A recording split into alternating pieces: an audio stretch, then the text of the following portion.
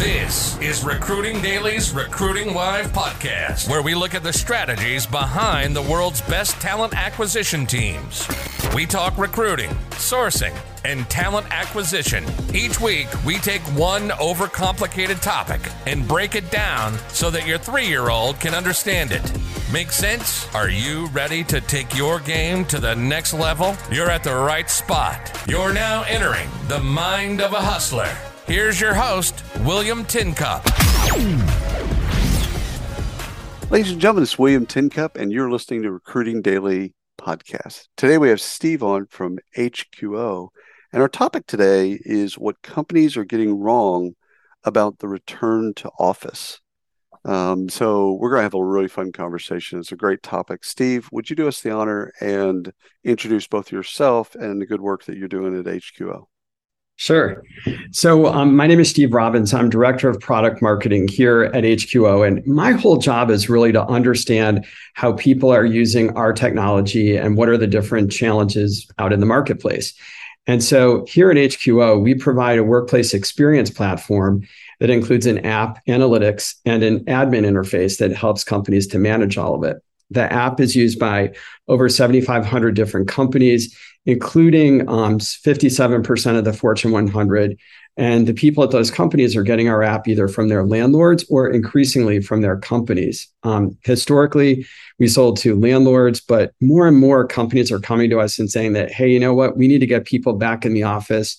You have great experience with this for landlords. Could you do the same thing for us?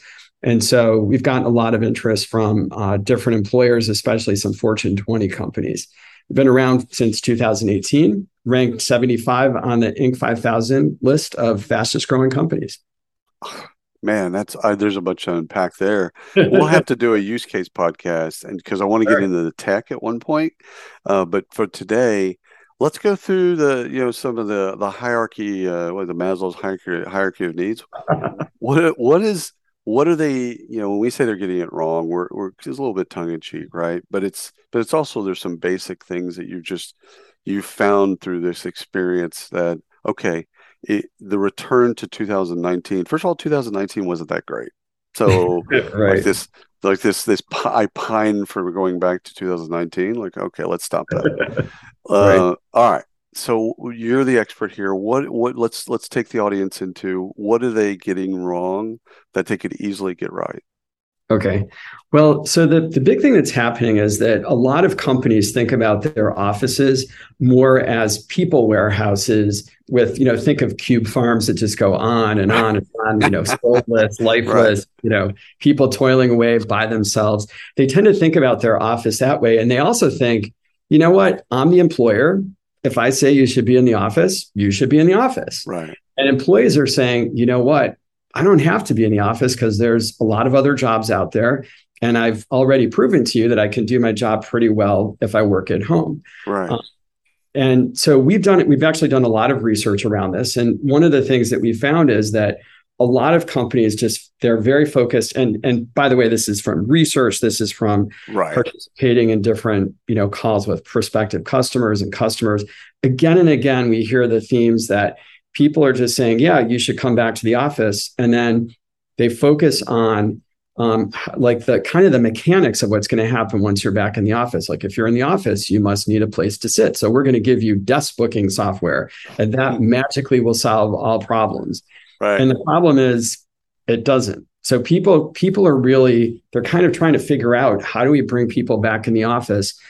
And a lot of companies are really struggling, and they just haven't cracked the code. But I've got some ideas I'm looking forward to sharing with you. So one of the things that's really interesting that I've been talking with people is it's almost like one of the things we've all learned through, and again, we're dealing with knowledge workers, right? If you're a cashier, sure. Okay, at a bank or a bank teller, like, okay, that's a different bit. But with knowledge workers, that there's now kind of a real need and a desire around flexibility. Right. That, that we've proven that I can do the director of demand gen from, Utah or whatever. Okay. Right. But also it's just equally as important that there's a whole host of people that love the office, that want to go to the office. They want to get out of their house. Right. And so they want that flexibility. Now, how do we make that experience? Because you deal with workplace experience. How do we make their experience at work where they thrive? How do we make that better? Right. So there are actually a couple of elements to this. And by the way, too, one of the things I have to share this statistic that was really interesting to me. We did a study earlier in the year, and we found that people view flexibility, employees look at flexibility on par with salary, benefits, wellness benefits specifically. All of that stuff they look at about the same. So they're demanding that flexibility. And I think a part of it is, we need to think about the person that's coming to the office in a different way. They are no longer the person that is always in the same place, that knows where everything is. We need to sort of cocoon them a little more. Mm-hmm. And I don't mean that in a bad way, but rather, in a homey way, in a supportive way. So part of that is by making it easier to be in the office. So how do you do that? Well, one thing that you can do is, what's happened during the pandemic is the typical approach of a company is to say, well, you know what, if you need to book a desk, we're going to give you a desk booking app. And while you're here, maybe you'll want to order food. So we'll give you a food ordering app. And what ends up happening is employees get overloaded and overwhelmed with a bunch of apps that they don't end up using. And then the employees can't figure out how to go and do something because there are all these different places they've got to go. They're confused, they're unhappy. What was supposed to make things easier actually is creating more friction. And so part of the solution there is kind of simple. Instead of having people go to lots of different places to find things, centralize everything into a single mobile app, and do it in a mobile app primarily because the mobile app goes wherever you are. You've all got our phones, whether we're on the way to lunch or we're in the office, we're going to a meeting, we're sitting at home, we're about to eat dinner, hopefully not during dinner.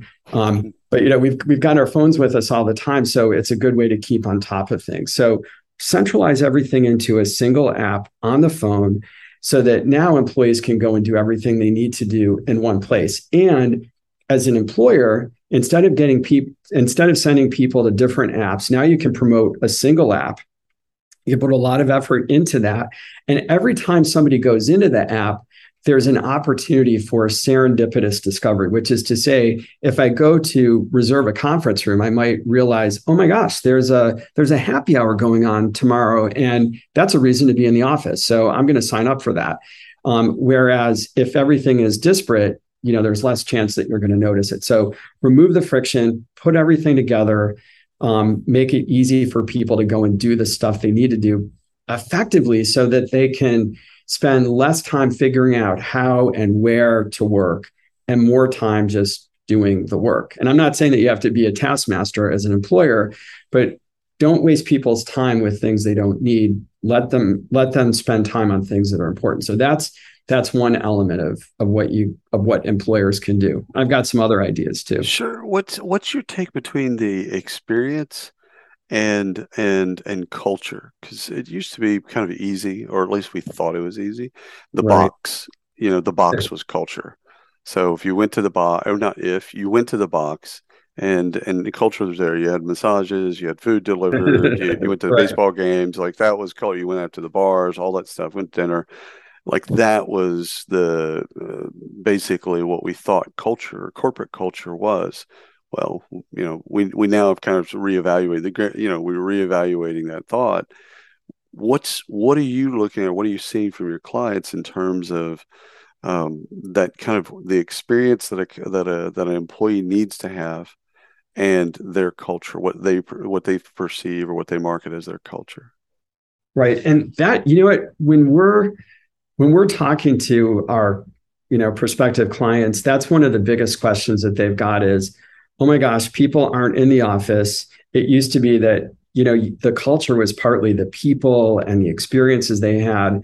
And now everybody's all over the place. How do we make sure that the culture is present in what we do? Because our culture is important to us. It's part of the reason why people come to work at our company. And at HQO, for example, that we have very clear cultural values and we want to make sure everybody knows them and lives those values. So the way that you can do that is it's the culture still there, but now you've got to do you've got to be more deliberate about how you convey the message of your culture. So, for example, it might be that,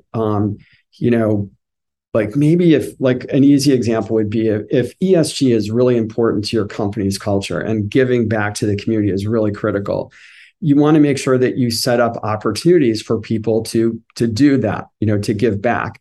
Right. And part of the reason why I was talking about pulling everything together in an app is that app, like for example, the HQO Workplace Experience app, and I'm not really here to talk about us, but more the problems that people are dealing with. That app can help people to, like, you could promote an event, you could send alerts to people that are going to pop up in their smartphone that say, hey, we've got a great ESG event coming up where we're going to be planting trees in a disadvantaged area that's 5 miles from our office. Would you like to show up? And you can get them to sign up. You can also track how many people actually signed up so you can see how effective these things are.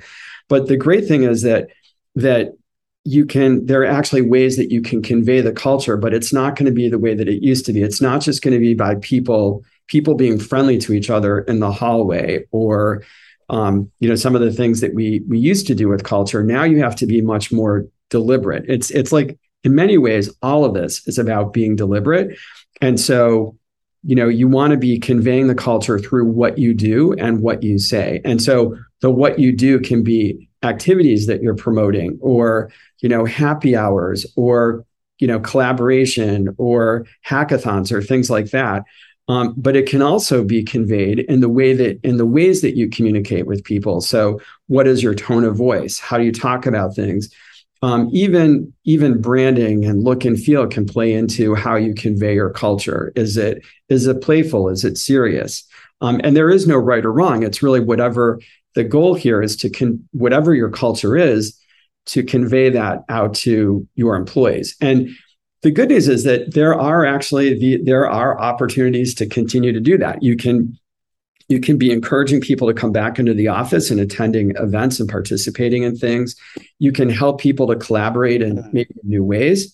And you can also communicate with people even when they're not in the office. Right. So again, using that app as an example, the app can be a way for people to get those same alerts about, like, for example, maybe this isn't directly culture, but your reviews, reviews are due tomorrow. Make sure that you submit yours through the HR portal, things like that. So you can actually be communicating with people on an ongoing basis, have a relationship with them as a company, and convey that culture no matter whether they're in a coffee shop, at home, in the office, in a meeting room. There are lots of different ways that you can convey that. And I'm just scratching the surface. But what I love about this is it's also in the communications layer. There's a little bit of FOMO. You know what I mean? That's kind of baked in there. It's just like, here's what's going on. Like we're having a Scotch tasting deal after work or whatever the bid is. And again, you're not forcing people. You're just communicating this is happening. And if you want to RSVP to it, great. If you don't, great. But you got me thinking about it doesn't seem like outside of, because we are talking about HQO and we should, because it's actually you're doing some really, really great work. It doesn't seem to me that there's a cookie cutter approach. And so far as you could just kind of go from one company and it's going to work, each company, that there's got to be some slight modifications or personalization. Maybe that's a customization or configuration, but maybe each employee population needs something a little bit different. I might have that wrong. No, I think, well, you're right. I mean, actually, the cool thing about technology nowadays is that it can actually help you to serve micro audiences really effectively and also to serve larger audiences at scale. And so what I mean by that is, like, if we're talking about culture, like, for example, I'll give you, like, this is really exciting at HQO. So just last week, we rolled out the latest version of our product to all of our employees. And we set up, the way that we set it up is that there are some common elements that everybody sees, but then there are other aspects that are specific to different locations. We've got people, I'm in Boston, Massachusetts, but we've got people in London, all across the United States, Paris, Amsterdam, other European locations as well. And so instead of taking a cookie cutter approach, we were able to tailor the content to each audience. So they're seeing things that are relevant to them that they care about. And the reason that matters is if I care about something, I'm more likely to read it. If I don't really care what's happening in Amsterdam, but that's not true. I do care. But if I didn't care, I don't want to read about it. And right. So you can actually tailor the experience to people. That's cool. But you can do it at scale. Oh, I love that. Do you now, or do you see in the future kind of a recommendation engine where it serves up based on things that they've already kind of selected that they like and communications that they're interested in? Do you see in the now or in the future kind of like what Netflix, if you like this TV show, like we know what you're responding to. Right. You know what? I think that's definitely a possibility. I mean, what we can already do is, if you are an administrator, like say you're a workplace experience manager in your office, you could actually be setting up different audiences. So think of them as they're sort of like mailing lists, except that people aren't getting emails. They're getting information served up to them right within the context of the app. Right. And so for people like that, like let's say that you've got a new moms group or an LGBTQ group or a group for folks that are BIPOC or identify as BIPOC, you can set up different groups and send specific content to that group. And the difference here is the content isn't going out through email that you're going to ignore. It's either going out through alerts or it's just showing up in a feed that actually looks more like reading a magazine or a newspaper on a website than it does, an app. Like it's meant to be very friendly and easy. And so I think when you take that approach, that's a great way to really customize at scale. And I could certainly see taking what people are doing and coming up with automated recommendations. I could see how that would be a possibility. But already we would be able to know, like if you attended an event, we could send you a survey based on your experience there and get feedback about that experience. So yeah, there are ways. Every day we read, we read in the papers or whatever we are reading news about companies that are kind of forcing people. You could use different language, of course, but basically it's the office, and you either work here in the office or you don't work here. Outside of maybe that could be a great strategy, or that could be kind of a failed bit. Each company's going to kind of come to that on their own. But what is the single biggest?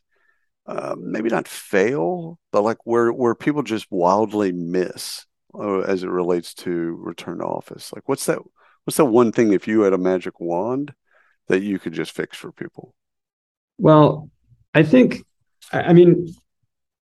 that I think people are missing out on, the number one thing is the experience in the office. And by experience, what I mean is I've already talked about how you can remove friction. Right. But what I'm talking about is what is it that not only removes friction, but makes people say, wow, I want to be in the office. And I know that sounds crazy. Like, it's like, wow, I want to go to work. I want to be, working hard and thinking and, Right.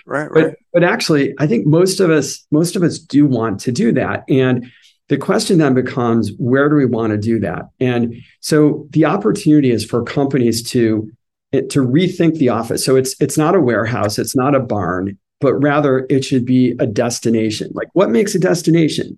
A destination is a place that's fun. It has interesting things to do. Maybe it's convenient, like it's got, convenient services, like you could do maybe, dry cleaning pickup or manicures on site. Maybe it's got great opportunities to socialize.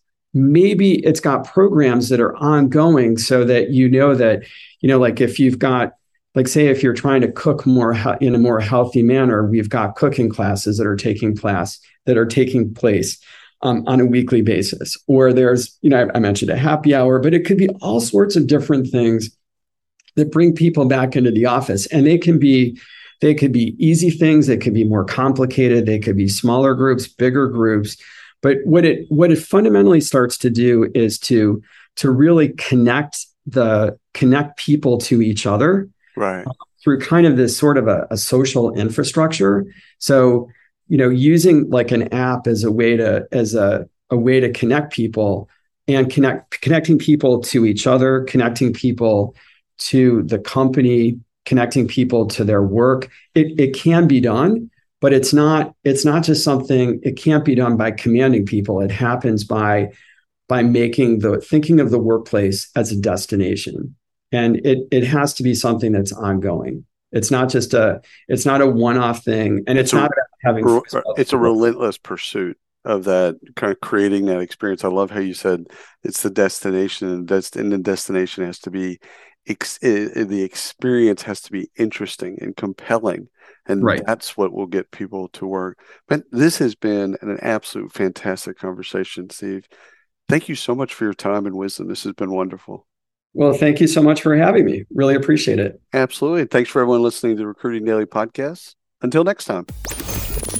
You've been listening to the Recruiting Live Podcast by Recruiting Daily. Check out the latest industry podcasts, webinars, articles, and news at recruitingdaily.com.